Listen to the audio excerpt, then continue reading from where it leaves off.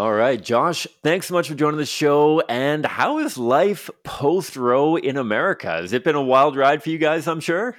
Oh no, it's been super boring. There's nothing going on here. No, yeah, it's been crazy. It's been really, really crazy. I mean, even having kind of seen what was coming. I mean, we all thought that Dobbs was going to kind of basically turn out the way that it did, and yet it was still shocking a little bit.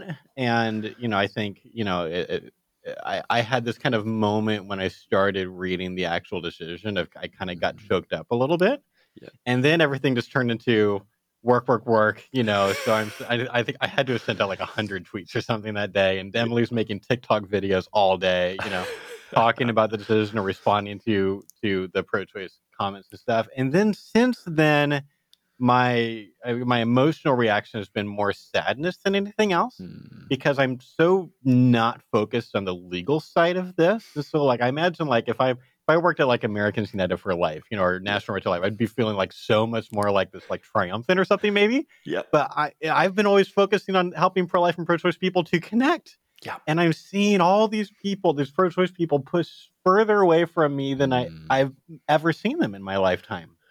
And so seeing the way that pro-choice people are talking about people like me, not to mention the threats on our Yeah. physical safety is new.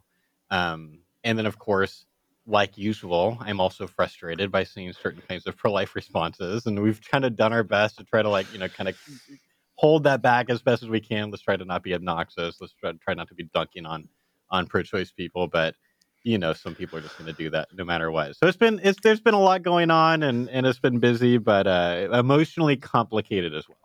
I that is a great way to put it. Emotionally complicated because yeah, I mean the pro-life movement, especially the pro-life movement that isn't like you and I talking to people regularly. I mean, we see these little victories day after day where we see Yeah. somebody who's moved on the radar on the abortion worldview, or maybe they become fully pro-life, and that's cause for celebration. For so many people who only follow this very abstractly, there's been very few political victories anywhere, let alone something as big as the Dobbs decision. And Yep. so I'm curious. We're going to dive into a lot of the like FAQ stuff that you guys have poured a ton of time and discussion into.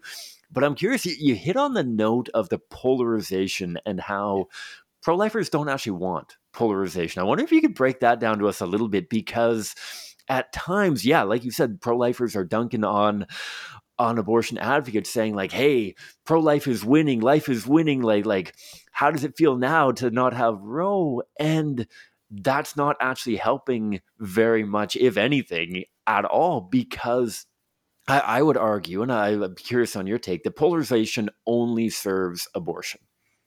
If people Oh, aren't engaging with us, if people aren't engaging, not connecting in a meaningful way, the further apart we get, the more entrenched abortion is going to become on a practical level. Maybe not on a legal level. We might still be able to win majorities in elections and all that kind of thing. But the yeah. further we push people away, the more likely abortions are going to continue happening for far longer. Is that fair to say, or what's your take on polarization and the impact it has? It's a really interesting thought. Like, I mean, and I don't know that you're wrong. But what strikes me is, like, when I generally, I talk about polarization and tribalism a lot, and Yeah. I don't think of it as like a one side. It's like, this hurts everybody. Mm-hmm. This is making it so much harder for people to come together and have conversations about things that they disagree with without people losing their minds. Like, if we can't even talk about masks Yeah. and not lose friends, then, like, what are we doing? Like, this is really, really bad. And just seeing, like it hurts the entire fragment of society. Like, it is.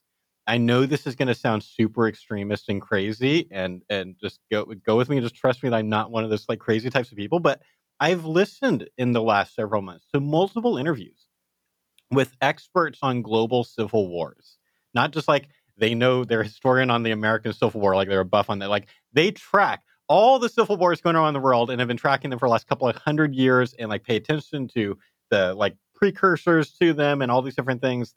And it is should be disturbing to anyone that several of those people are saying, like, America's checking more of the precursor boxes, like common precursor boxes on this, than it has been in a really long time. Doesn't mean that we're definitely going to have a civil war or something, but like secession is no longer this like completely like out there like idea. Like we're becoming so divided, and in fact, this abortion going back to the states arguably will make us even more divided because you're going to have like such a difference between red states and blue states in a lot of cases. And so, how that turns out, I don't know, but I really don't want us to see something like that. And so it's like I kind of like just go back to like Sam Harris. Well, often like the reason Sam Harris, famous atheist, is such a strong free speech advocate is because he'll just kind of say like, look, we can either speak to each other or we can literally fight. Like we can like just like pull like who's the stronger power, and that's no good. And so like let's try to make it so we can talk to each other. And so I would have said for sure, going back to your thought, before Roe was overturned, for sure polarization. If it served anyone, it served the pro-choice side more because changing people's minds wouldn't really make a legal change. You weren't going to be able to substantially protect the unborn anywhere, regardless of people's opinions. You could try to prevent abortions. You could try to get people to vote differently and things like that, but you weren't going to really. So it's like the status quo is pro-choice, right? And so I think there's probably some truth to that, but now in a post-Roe reality, it probably depends on the state. Like, so I could imagine in Texas, if they ban all the abortions, then at that point, more and more division maybe only serves the pro-life side because it's less likely that legal changes are going to happen unless a bunch of people kind of start thinking differently and voting differently. So probably depends on where you're at. Either way, it's super unhealthy how divided we are, and I just want to see that change.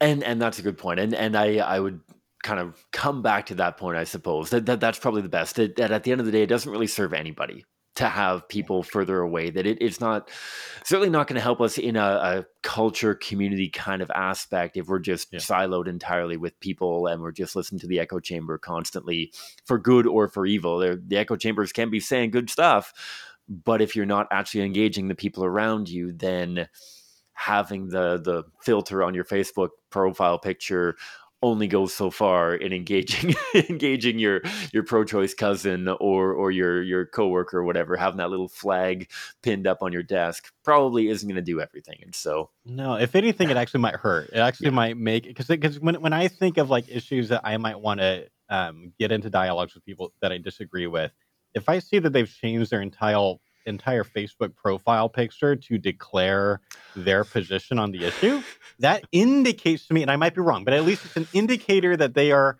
more of a crusader on that topic than a learner, to borrow from Scott yeah, Klusendorf's kind of the way yeah. that he categorizes those two things. And that makes I'm just less compelled to go and try to change the Crusaders' mind versus someone who's like, let's like learn and let's figure out truth together. So yeah, I mean, generally, I mean, just like I mean, you guys know with outreach, I interviewed you on my podcast to talk about door to door stuff, and you guys know too. Like, there's certain things you don't wear to an outreach. And for the same reason, if not, if it might even be more obvious, don't have a big obnoxious like political statement as your profile picture because that's the only thing they're seeing if they're dialoguing with you on social media outside of text, pure text. Exactly, exactly. Well, let's dive into some of this, Yeah. some of the FAQs and whatnot, and I guess kind of as a pivot that direction. Let's talk a little bit about hysteria. And I feel like Mhm. I was talking to you a little bit before we hit the record button on how surprised I've been with the lack of hysteria in some ways in Canada here that I was expecting. Yeah. And I did have it come up a little bit, but things, the alarmists, like, oh my goodness, we don't want this coming to Canada. We don't want women going to prison for having miscarriages. We don't want XYZ. And I felt like so one of the media talking points that I was actually training a lot of pro-life leaders in Canada around was how radically different American culture is than Canadian culture, telling them like you don't have to worry about the equivalent of the Dobbs decision in Canada. That's not how the Canadian political situation works. It's not how the legal situation works. But I've been surprised. I wouldn't say impressed because I feel like it's not a matter of people responding more critically. than I had anticipated. It's more just with apathy of, yeah, the states are bonkers. But Right. thankfully, we in As Canada are more usual. enlightened. Um, we're happy to pretend that we're Americans when it comes to being cool and cultural and whatnot, but not whenever Right. you guys make anything meaningful like this happen. Right. Um, what has your take been on Hysteria, and what are some kind of like guiding principles that you and the team at ERI have been talking about with how to navigate people who are basically, yeah, hysterical on this of what does this Yeah. mean for America? What kind of principles should we bear in mind before we dive into some of the concrete questions about prosecution and medical access and that kind of thing? Yeah, it's a fantastic question. So a couple things come to mind. So for first of all, hysteria I think is an accurate word for a lot of people's reaction to this situation. And like that makes me really sad because I feel a lot of sympathy or empathy, depending on how you define those two words, for them, because while I don't think that all of it is based in reality, they're really feeling it. And I don't want to see all these people that I care about as members of the human family, people that I care about as people that I want to reach, feeling terrified or raged or whatever. Like that's just like this is not only is it pragmatically super unhelpful for us being able to talk to each other, but also it's just like I'm sad for anyone to be experiencing emotions that strong. But but part of that then makes me feel frustrated with the pro-choice people who have, I think, misled so many people into the hysteria. Like there's so many people that are basically talking like we're like America's now in the prequel to Handmaid's Tale. That like Gilead is like 20 years away, and it's like, are you serious? Have you seen Handmaid's Tale? Like that's not at all what we want on so many levels. And but if you're not paying a lot of attention to politics, if you don't pay attention to what both sides are saying, then like you might not know that. You might just kind of believe whatever Rachel Maddow tells you, just like a lot of conservatives believe whatever Ben Shapiro tells them. Like that's like this problem in general with confirmation bias, like plaguing our society. And so that's one thought. The second thought I had, and we talked about this a little bit on our webinar, which is that I was thinking a lot for the several days after Dobbs of what should pro-lifers be doing right now when it comes to dialogue? Because we are like an apologetics philosophy organization, right? We're teaching people how to do responses. We spent 30 hours, 30 staff hours last week talking about the prosecution question that I'm sure we're going to talk about today. Because it's one of the biggest questions being asked right now. And yet, in spite of all that, I am not at this point encouraging pro-lifers to be like, "Oh, this is the moment. Everyone's talking about abortion. Here's the chance to get as many, like organic conversations as possible because the temperature is so high." So it's like just like thinking about what we all know naturally, or at least hopefully, at least some of us know naturally from psychology. Anyone who's been married for more than a couple of months, it's like like if the emotions are super high, you're not going to be having the most rational conversation. You want to try to bring those defenses down. And so I said, like, right now, it feels like trying to change, the average pro-choice person's mind is sort of like trying to change the mind of someone who's having an anxiety attack who wants to kill you. Like, it's not going to happen. Like, I think the best we can do, and I know this sounds so wishy-washy to like the kind of crusader types, was like, this is time for us to listen. Let them vent at you if they're willing, if you know them and they're willing to vent at you, listen to their concerns, and some of them might even be legitimate, and worth exploring, because I think there's a potential for legislators to like create bills that aren't written as well as it could be, and then unintended negative effects could happen. We want to avoid that, and just listen, show that you care, that you care about them. Maybe offer clarifications. No, we don't want women going to jail for abortions. We don't like, or we all have a life with a mother exception, basically, or almost all of us. And like make those clarifications, but I'm not going to be making a lot of like, here's why you're wrong about the entire issue. Like, I obviously wouldn't start with that anyway, but like, that's not the kind of conversation I'm going to be looking to have right now because I think it's just not the time. I'm so glad that you started with that route of now is the time to open all those doors. To Yeah. order coffee with all of your friends and Mhm. to set up the success of the collaboration, the conversations, everything for the next 6 months and a year sort of thing. Because if this turns into a war of words, hopefully it doesn't become into anything more than a war of words when it comes to civil wars or anything. But like, Right. if we come out shooting at the hip because we're so fired up with this win that we've just witnessed, and they're scrambling and reeling over what does this mean for me and my daughter and my best friend and everyone else, then we're on a collision course for insane amounts of collateral damage. And so I love that idea of now isn't the time to be quiet and let people rage amongst themselves necessarily. Now is the time to be that person that says, we as the pro-life movement want the conversation. We want you to start. You have first opportunity, and I'm not going to try to rebut everything that you say immediately, giving them the space so that if all they do is rant at you for a long time, but it opens the door for a second conversation or a third conversation or something that leads towards productive encounter, then that's going to be so much more helpful than shooting shooting nuggets across the bow over and over again, and then you break down that relationship, that opportunity, and you've galvanized them in their worldview. So I'm so glad that you start with that idea of now's the time to listen. Yep. Let's dive into, so bearing that in mind, and two probably of the most top of the head for most people are going to be the question of prosecution and the question of women dying from back alley abortion. So if they're illegal, then women are going to die, and if they don't die, then they're going to go to prison. And I know that you and the team, I read your position piece. I am going to have it in the show notes. Not only that, but we're also going to have the live stream that you guys did on July 1st and covered a ton of these questions in the show notes as well. But maybe let's unpack the two of them. And because you've started with the prosecution, let's talk a little bit about what happens and how do we navigate conversations around, now that in some states abortion may be illegal and other states are still trying to figure it out. Where should the pro-life movement be at logically on here and now? Maybe not 20 years from now, once the educational arm of the pro-life movement has caught up and done other stuff, but here and now, where should we be? What should we be thinking of, and where should we be at on the prosecution question?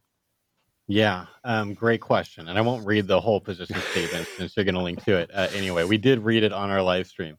But I'll just like pull the curtain back a little bit about just like generally the way that we've been thinking about this and kind of just like summarize where we've landed, because we've landed in a little bit of a different place than I think most pro-life organizations. And what we, so first of all, I've had an answer to this question for a very, very long time. Like, you know, any pro-life speaker knows this is the kind of thing that can come up in Q&A, or if you're doing outreach, this is the kind of thing. And so like, we've always like just looked at the philosophical part of that question. And philosophically, we would just try to use this as an opportunity to talk about the concept of moral culpability being more complicated than most people seem to act like it is, you know, and talk about like the nature of that. But we never really got into like exactly what should be happening legally or whatever too much, because it's like a legal question. It's not really what we do. And frankly, I did not think that Roe was getting overturned until late last year. Like, this has never been, so it's been more kind of an academic question. Like, what if? Here's an interesting thought experiment that'll never happen. And now kind of here we are. So because of that, we felt like we should at least reassess the way that we've been thinking about that at an academic level and see, like, is this still kind of where we're at? And what we wanted to do was try, and this is something that we tried to do at ERI a lot, is try to find if there's a couple of extreme positions, try to find a nuanced third option. Not for the sake of reinventing the wheel, just to say that we reinvented the wheel, but just like sometimes we just want to add more nuance to the conversation. And there's two, I think, not very nuanced things that people are saying about this question a lot. One mainly comes from pro-choice people, and one mainly comes from pro-lifers. The one that comes mainly from pro-choice people are the people who are saying, and there are a few pro-lifers, like in the abolitionist movement, that would say this too, but mainly pro-choice people are saying, if you pro-lifers are not handcuffing women this year for illegal abortions, then that is proof that you don't actually believe that the unborn are like toddlers, because you would totally handcuff them if they killed a toddler. So there, you've been exposed. You just care about controlling women or their bodies or punishing them for having sex or something like that, but you don't actually think. It's the same thing as like the IVF fertility clinic frozen embryo thing. Like the whole point of that thought experiment is to try to prove that pro-lifers are actually inconsistent. That it's easy to say that life begins at conception, but it's a lot harder to really like take that to its logical conclusion. It's attempting to show falsely that we're inconsistent. So there's a similar thing going on here. The other nuanced position is coming from, frankly, a ton of pro-life organizations. And this is just so public. I guess I don't have any problem kind of naming the National Right to Life. Kind of took the leadership of putting together a paper that they got a bunch of signatures on, and it went out. You could link to it if you want. I didn't know about it before it came out. I know several other pro life leaders that didn't know about it until it came out. So I don't know how they were choosing who to send this to, but a lot of people signed it, and it's the pretty typical pro life position, which basically says that we should never prosecute women for having abortions, and the reason being that we think of women as like the second victim of an abortion. In fact, some pro-lifers would say that the woman is just as much a victim of abortion as the baby, which seems a little weird on its face to me, given that the baby just got dismembered to death. But we know from pregnancy centers, from cyber counseling work, from just knowing people who are post-abortive, that women's culpability in abortion is super complicated. And so you've got, at least according to one small study, over 50% of women said that they felt coerced into an abortion by probably her boyfriend or her parents, or sometimes the boyfriend's parents, sometimes a church leader, but usually her boyfriend or the parents. So that's a big problem. Sometimes they feel coerced by their circumstances, things like that. All of this makes culpability really complicated. And yet it just seems obvious that there's no situation where you can say that every single person that does this given immoral action is equally, completely zero culpable. In fact, I think come across as talking down about women. That seems like kind of like this like weird kind of like patriarchal, like, like women can't think for themselves. They're not really free agents like us men are, or whatever. It's just like that's weird. So culpability is clearly complicated. Culpability is a spectrum. And a lot of when we think about culpability, we're thinking about what did you know? So there's an epistemological end of it. What did you know? What should you have known? And then there's like an intent side of it too. And there's other things too, but there's like two really big things that you think about when thinking about culpability. And I've always said that many women, probably more than half of women, are not that culpable when they have an abortion because they've been lied to their entire lives into thinking that the unborn is a parasite, a clump of cells, a product of conception, at best, a potential person if you let it live long enough. And there's no reason to think that people wouldn't buy into that. People believe what they want to believe, and if they don't have a really good reason for re-examining their views, frankly, pro-lifers don't re-examine their views that often either, typically. Like, that's just part of the human condition right now.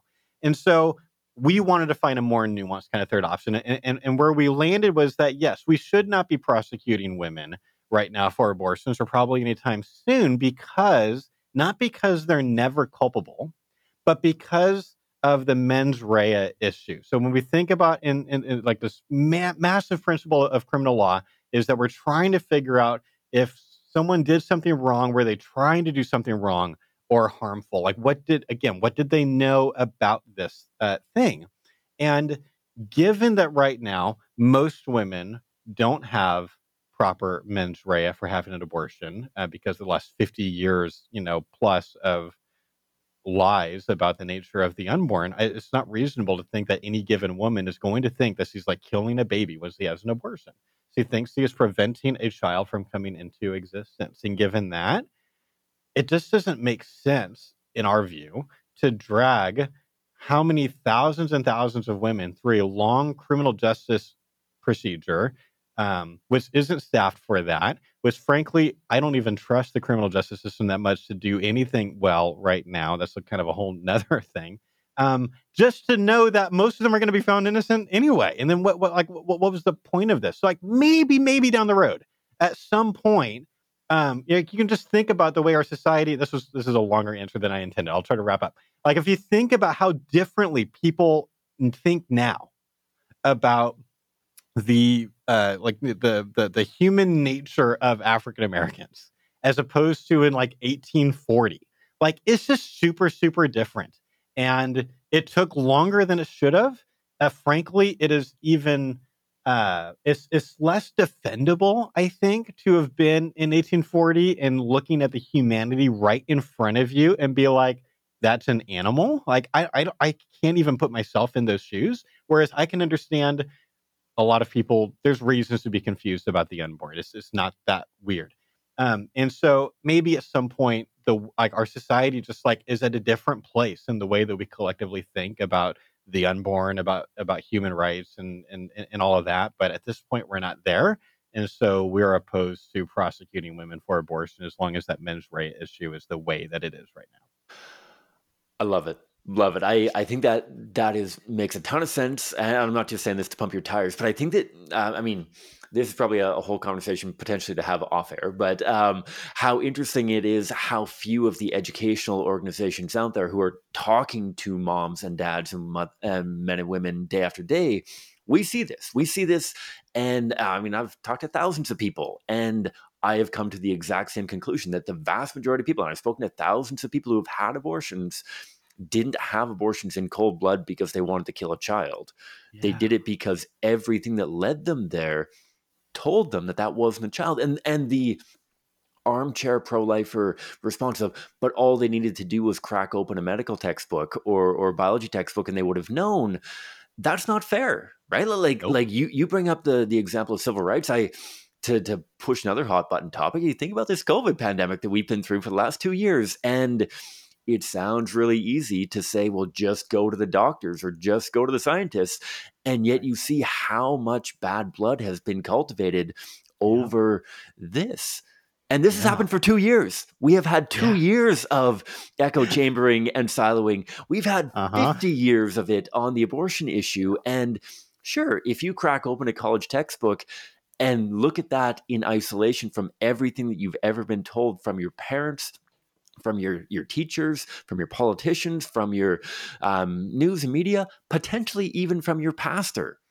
Like, why are you going to put some random pro-life textbook or random biology textbook up against all of these people that you know and respect and appreciate? So I agree that it can't be a complete, there's never any culpability period, because there's something. I think that you make a Right. great point that this is undermining women by saying that, oh no, they've never made a free choice, so they have zero culpability in this. I love that balanced approach to, now is not the time, based on our experience interacting with hundreds of thousands of people across America, across Canada, whatever. People don't think this. And so maybe if we can help doctors actually convey accurate opinions, and if we can get a little bit more balance in the media, and if the education system, as the educational arm of the pro-life movement, does their work over the next 5, 10, however many years, and we start seeing changes, then maybe that makes sense to revisit the question. But I love the very balanced and nuanced approach to it. Yeah, and just to add one more, I was Yeah. speaking at like a small group, a Bible and beer Bible study thing last night, and I noted like I'm really good at pointing at the bad news, so I'm gonna do that now. It's actually even worse. Like it's just such a Yeah. good analogy that you just made, Cam, but it's even worse than that because at least on like let's say the efficacy of masks, Yeah. that's almost purely a scientific question. Yeah. There's scientific answers to that, and then you can get to like what are our like Mm. moral obligations to the people around us and things like that Yeah. or versus the government telling me what to do like okay Yeah. that's that issue where this it is so much more complicated than just all the pro-choice people opening a biology textbook Yeah. because a lot of them are going to admit that the unborn is a member of our Mm. species. Yeah. The question is, and you know this is a valuable person or not, which is a Yeah. complicated philosophical Yeah. question that is harder to get people to like fully land there. It's not kind of Yeah. as black and white as some of the scientific questions that people Hmm. debate, like is the Earth flat or not? Like things like that are Yeah. pretty easy to like Yeah. button down exactly what's going on there. And this is more philosophical, and so yeah, it's going to take a while Yeah. to see like hopefully people just in general start valuing life more, start thinking differently about the nature of responsibility. I imagine that at least for some people, if they are going to have a hard time getting to an abortion sanctuary state like California, they might even start making different decisions when it comes to like their sex lives. Like this Hmm. backup thing is not there. Like so many different kinds of things might be thought about differently, but that is again going to be an incremental, slow process. Yeah, absolutely. That's a great point that it is far more complicated on that end. So great point on that. And so the second part of that question that I mentioned, so Yeah. we've talked a little bit about prosecution. I mean, pro-lifers will probably point towards people like Bernard Nathanson, who talks about the Yep. exaggerated statistics from the past. But Yep. how are we navigating questions of in states like Texas and Ohio and other places where abortion is becoming less and less accessible? Women are dying in back alleys. Women are going to be dying in back alleys. How has your team developed a response that kind of acknowledges the fact that yes, some people are going to be driven to do terrible things, just like in other scenarios. Here's what the pro life movement is doing. How are you guys unpacking that idea? Because it's probably more nuanced than just Bernard Nathanson told us that they were lying in the pro choice movement, and so women aren't actually going to be dying by self performed abortions. I'm assuming that it's a more nuanced position than that. Yeah, I mean, it wasn't always. I mean, before ERI, a long time ago, like when I No. first started my pro life stuff and I didn't really have any original thoughts of my own, I was that guy. I was like, Yeah. I can't wait for you to bring it back, alley abortions, because I've got the co founder of NARAL in my back pocket saying that they made up the 5 to 10,000 women dying a year statistic. And it's like, oh, yeah, Yeah. how are you going to come back from this? I was that obnoxious apologist guy. Okay. Um, and then with ERI, of course, we're trying to figure out what's like really works, what's effective, what's not effective, and we've actually been adjusting our content recently on this. In fact, we're reworking the entire that part of the Equip for Life course. Hopefully this year, if we can get to it, because we made the first part of the Equip for Life course in 2016, and we've learned things since then. And so like we're still trying to kind of bring nuance but also figure out what's working. So a few of the basic things we're doing, yes, we're not really debating the statistics about pre-row. You can go there, but it should be like the last thing on your list. If you really need it, it's there, it is true, it's easily verifiable. So I'm not saying you never use it, but it's kind of like the statistic that only less than 1% of women have abortions in the case of rape. It's true, but it's just not going to be that helpful to the person you're talking to, because then there's still 16,000 some odd women that are worth talking about who got raped in last year and became pregnant and chose to have an abortion. Let's not just wave it off as like that's only 1%, like that kind of thing, or at least it can come across as waving off. So that's like the last thing that we'll do.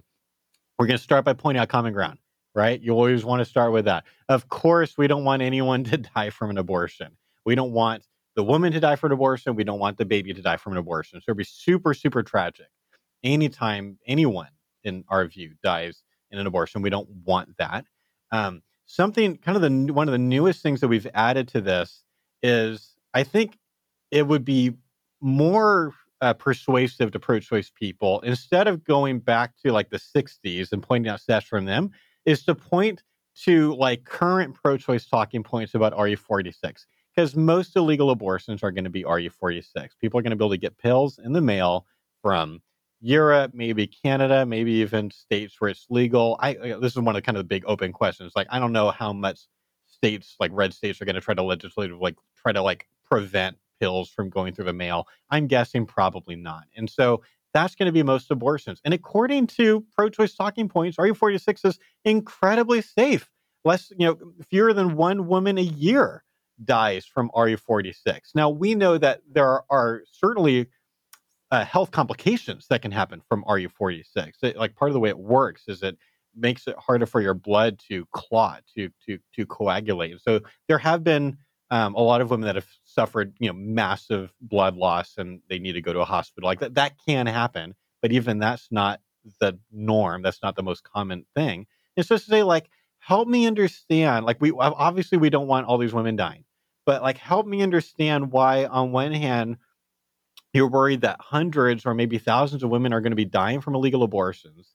If now, as opposed to before, I mean, in the 60s, RE46 wasn't invented yet. They didn't have it. And so it was a different thing. Now you have RE46. which can be easily, mailed in the mail. It can be shipped in the mail. And according to pro-choice people, this is an incredibly safe thing. So it seems like only one of these can be true at the same time. Help me understand the way that you think about it, because I've always been open to hearing what the pro-choice research is on a topic. I quote Alan Guttmacher Institute all the time. So, like, are you disagreeing with the pro-choice talking? Where are you at? I mean, there's a very snarky way to do that. Don't do the snarky thing. Try to hold that back. It's really hard. I know. And then another thing that we'll just like memorize this soundbite. I don't think we can hold the law hostage because of citizens threatening to hurt themselves. I can't think of any other times where we'd keep a human right violation legal just to make it safer for people to keep doing it. We found that specific wording to be really effective. And I don't even think I think we skipped this in the webinar, but we have a quick response video. We've got a whole quick response video series that we've done with like 27, I think now, 3 to 4 minute videos responding to most pro-choice talking points or arguments. And so that's kind of a more recent thing we've made, and is more up to date. And so sometimes we'll use a thought experiment. Thought experiments, can be hit or miss depending on the person you're talking to and how much they are able or willing to track with a thought experiment. But there's kind of an interesting thought experiment that our team came up with several years ago, where it's like, imagine this alternative universe, or maybe a different planet where there's like, functionally human beings. Except the difference in this alternative universe or planet is that uteruses are very different than they are here. They are very, very strong. In fact, they're practically bulletproof. Like you cannot. The only way to get access to an unborn baby in a uterus before birth would be like to actually like stab a woman. Like you'd have to. You can't get in there in the way that we do in America. And so imagine a world where all of these women are like, well, we don't want to be forced to be mothers, just because we get pregnant. And so, given that abortion is not really a thing, it's not possible in this reality, they are trying to convince that country or that society to make infanticide legal.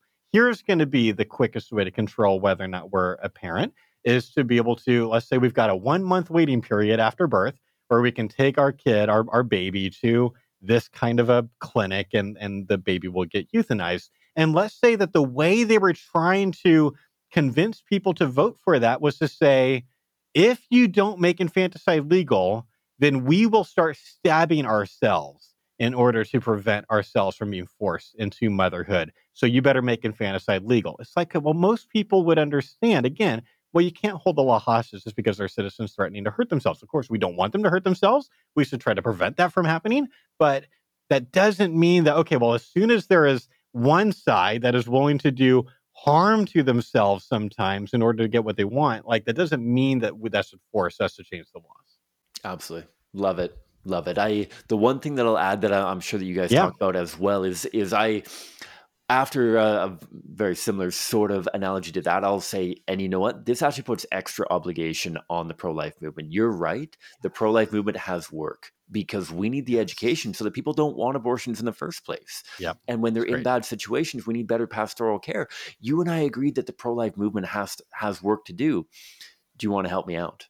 That's my That's so recruitment plug, good. just to I pull them back love that, in. Kim. I love Um, anytime you can kind of bring it back to the, can't we agree the pro-life movement has more work to do in this area? It's going to be such easy common ground. yeah, And it's true. I mean, I hope pro-life people understand there is so much more work yeah, for us to do, especially in the areas of like really, really helping women who might want an abortion with resources and help and things like that. Like there's a lot being done.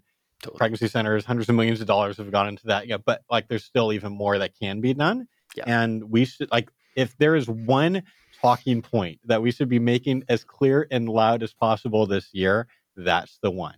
Is yeah, that the pro-life movement is not done.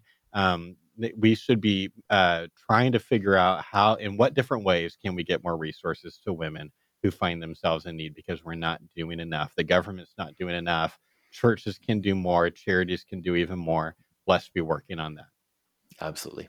Absolutely. Cool. One, maybe two more. I got a team of people dropping off pro-life literature right now that I'm going to have to pick up in half an hour or Okay. so. So, major one that I've seen a ton of. I know that you guys have had a response. I've seen a bunch of other pro-life groups do a response. Let's put a nice bow on the hysterical question, I would argue, of women aren't going to be able to get medical attention for ectopic pregnancies, for Mm. other things. Are these pro-life states, these red states, going to be banning procedures for ectopic pregnancies, and parents who have cancer, they're not going to get chemo until it's too late because they're pregnant, things like that. Yeah. This is more or less a clarification question, probably, right? It's not a, well, in principle, that baby is a person. Like, it's probably more of a clarification, I think it's fair to say. Yeah. So I think it's just, I mean, so there's tons of common ground. We do not want pro life laws in any states to be written in a way that would prevent a woman who has a life threatening pregnancy from being able to have her life saved. Is basically my favorite way of phrasing this. I heard from Steve Wagner, but I think Steve heard it from someone else too. So who knows the origin of this? Is a really, but this is now the way that I always say it is like almost no one in the pro life movement thinks that women should have to commit suicide via pregnancy. And so I think part of the confusion here, just to go back to the, like the nuance thing that we want to add is pro-life and pro-choice people use language in the debate pretty differently, and an area where that difference in language can cause so much confusion, and that is on how are we even using the word abortion, right? So pro-lifers typically will, when they say abortion, what they mean is any elective abortion. A woman who chooses to have an abortion because of socioeconomic reasons or maybe because of rape or something like that, as opposed to an inelective procedure where it's to save her life or something like that. And so I think a lot of times pro-lifers just want to be able to say, I'm a no exceptions pro-lifer. I'm against 100% of the abortions. And pro-choice people will sometimes use the word abortion more broadly than that. So they might refer to miscarriages sometimes as spontaneous abortions, which has been a medical phrase for a very long time. And they might refer to, like, for example, if you need to intervene in a tubal pregnancy, or if you need to intervene if in a very cancerous uterus in the first trimester or something like that, they would refer to that as an abortion too. Or pro-lifers don't really have a problem with those procedures, but they're not going to want to call it an abortion. But then we end up with this really confusing thing. So, and I think like a really clear example of this is this Dublin statement that came out in Ireland after the tragic case of Savita Halapan Avar, this woman who died arguably from medical malpractice, not because of Ireland's pro-life laws at the time. But then they had their Roe versus Wade recently, and you had a bunch of pro-life OBGYNs sign this Dublin statement thing that basically said you never have to do an abortion to save a woman's life. But the way they're defining abortion is as an elective procedure, which makes it a circular statement. It's not a meaningful statement. It's like saying the sky is blue. They're basically saying you never have to do an inelective elective procedure. It's like, well, yeah, that's true. And so let's be careful about our terms. Let's make sure we're clarifying our terms and just being very clear to people, regardless of what you call it. The ethics are completely different.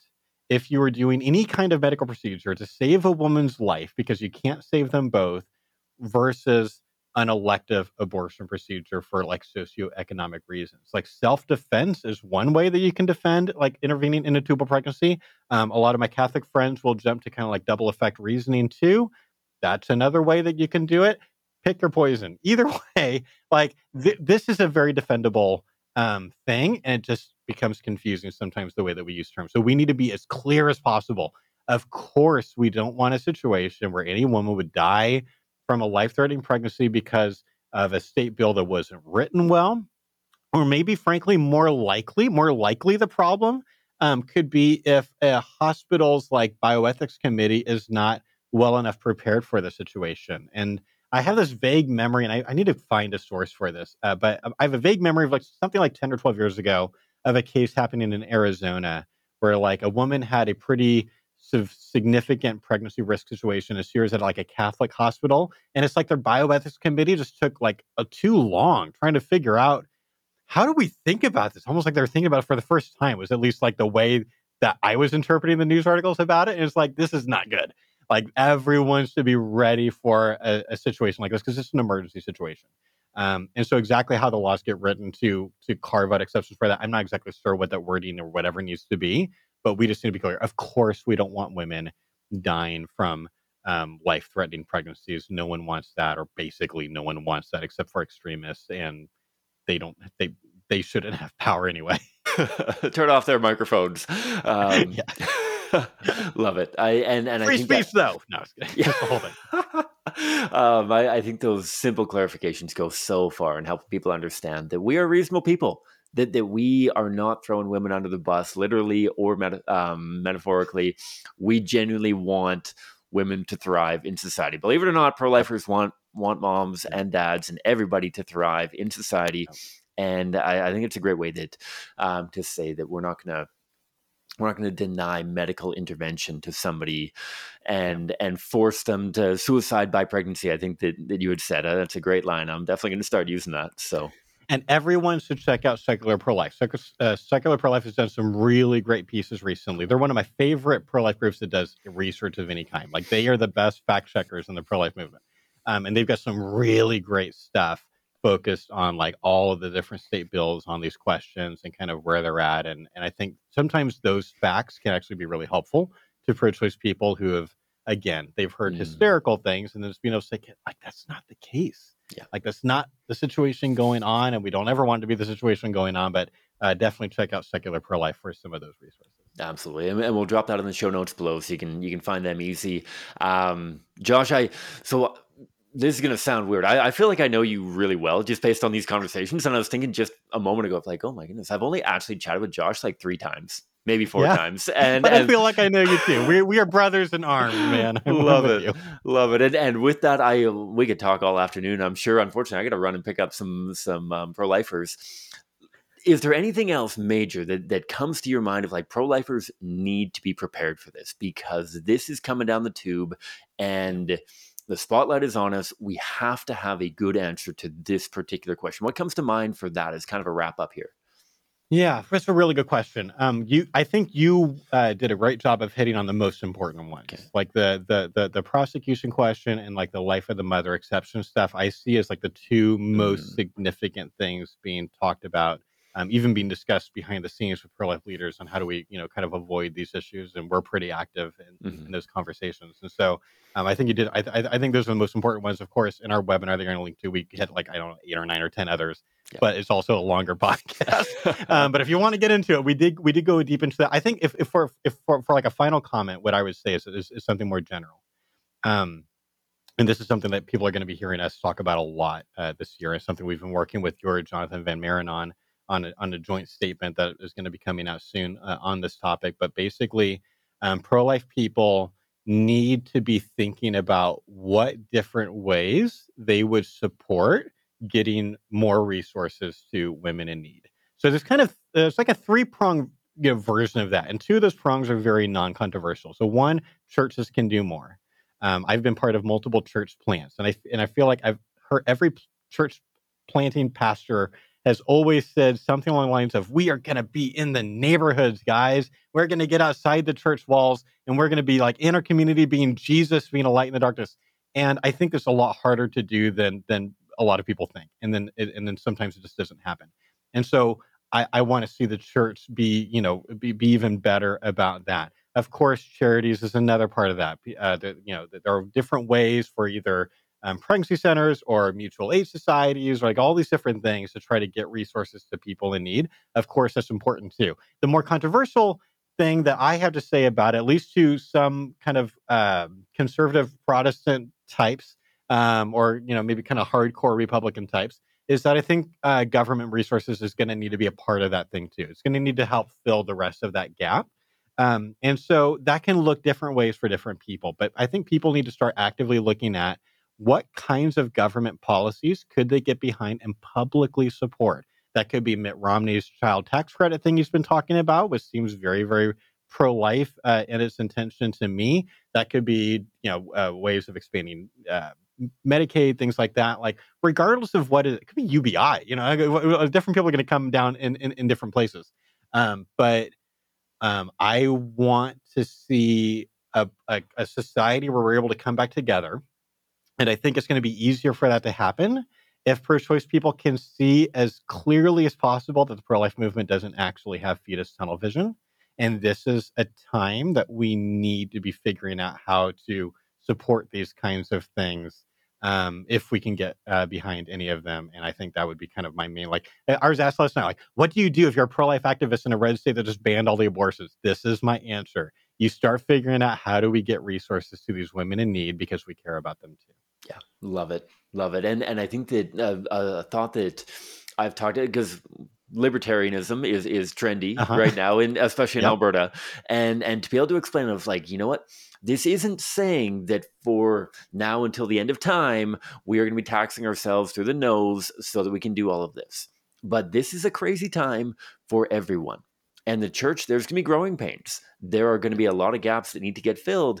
And sure, if 5, 10, 15 years from now, the church is filling all of those gaps and we don't need the government involved, Then cool. let's pull the government back out of it. But in the meantime, not only on filling the gaps, and that is obviously first and foremost the important thing of making sure these women actually get the help that they need, but let's also think about this, especially in the next year or two, as a PR component as well, because it's not going to do the pro-life movement any favors when the Republican Party is saying, no, we're not going to subsidize any kind of childcare or maternity leave or anything like that. That is going to Yeah. demonstrate to people that we need that connection with, that we don't care about children after they're born, the fetus tunnel vision that you mentioned.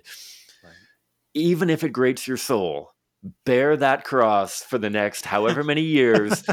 And if you don't want to see that happen, then demonstrate through your church that it is Yeah. unnecessary. Yep. Because it is Well said. necessary for somebody to do. And if you can demonstrate that, you know what, we don't need that in my region because our church is doing all of these things and there is not a single woman that's falling through the gap, Right. okay, you might have a leg to stand on. I Right. can assure you that all of the And tell regions me that who I've your been in. church is. I wanna go to that church. Exactly, You must be exactly. going to an amazing, exceptional church. So definitely the church needs to do more, like you said. Definitely there's going to be a role, at least in the short term, if not long term, for government policies to be involved. And quick shout out to my colleague, you mentioned him as well, Jonathan Van Maren has done a couple of very cool interviews with politicians from Hungary and Malta, two countries that have Nice. instituted some very cool pro-life legislation to empower families and support moms and dads in financial stress and strain and whatnot. And tune into those episodes. I'll try to find them and put them in the show notes. It's gonna be long show notes because there's lots of good stuff to process through, but it's a good time to be processing through. There's actually some good news Yeah. on the go, and there's actually some Yeah. cool things that you can learn from this. And so Yeah. beauty. Josh, you're the man. I appreciate all this You're time. the We're man. gonna do this again I shortly, can't wait. and I I'm looking love forward to talking it. to you. Looking It's forward to it. always really fun. You ask fantastic questions. Can't wait till the next time. Love it. Well, the questions are easy when the answers are good. So it's mutual. We'll leave it there. And thanks all of you for tuning in. This has been a blast.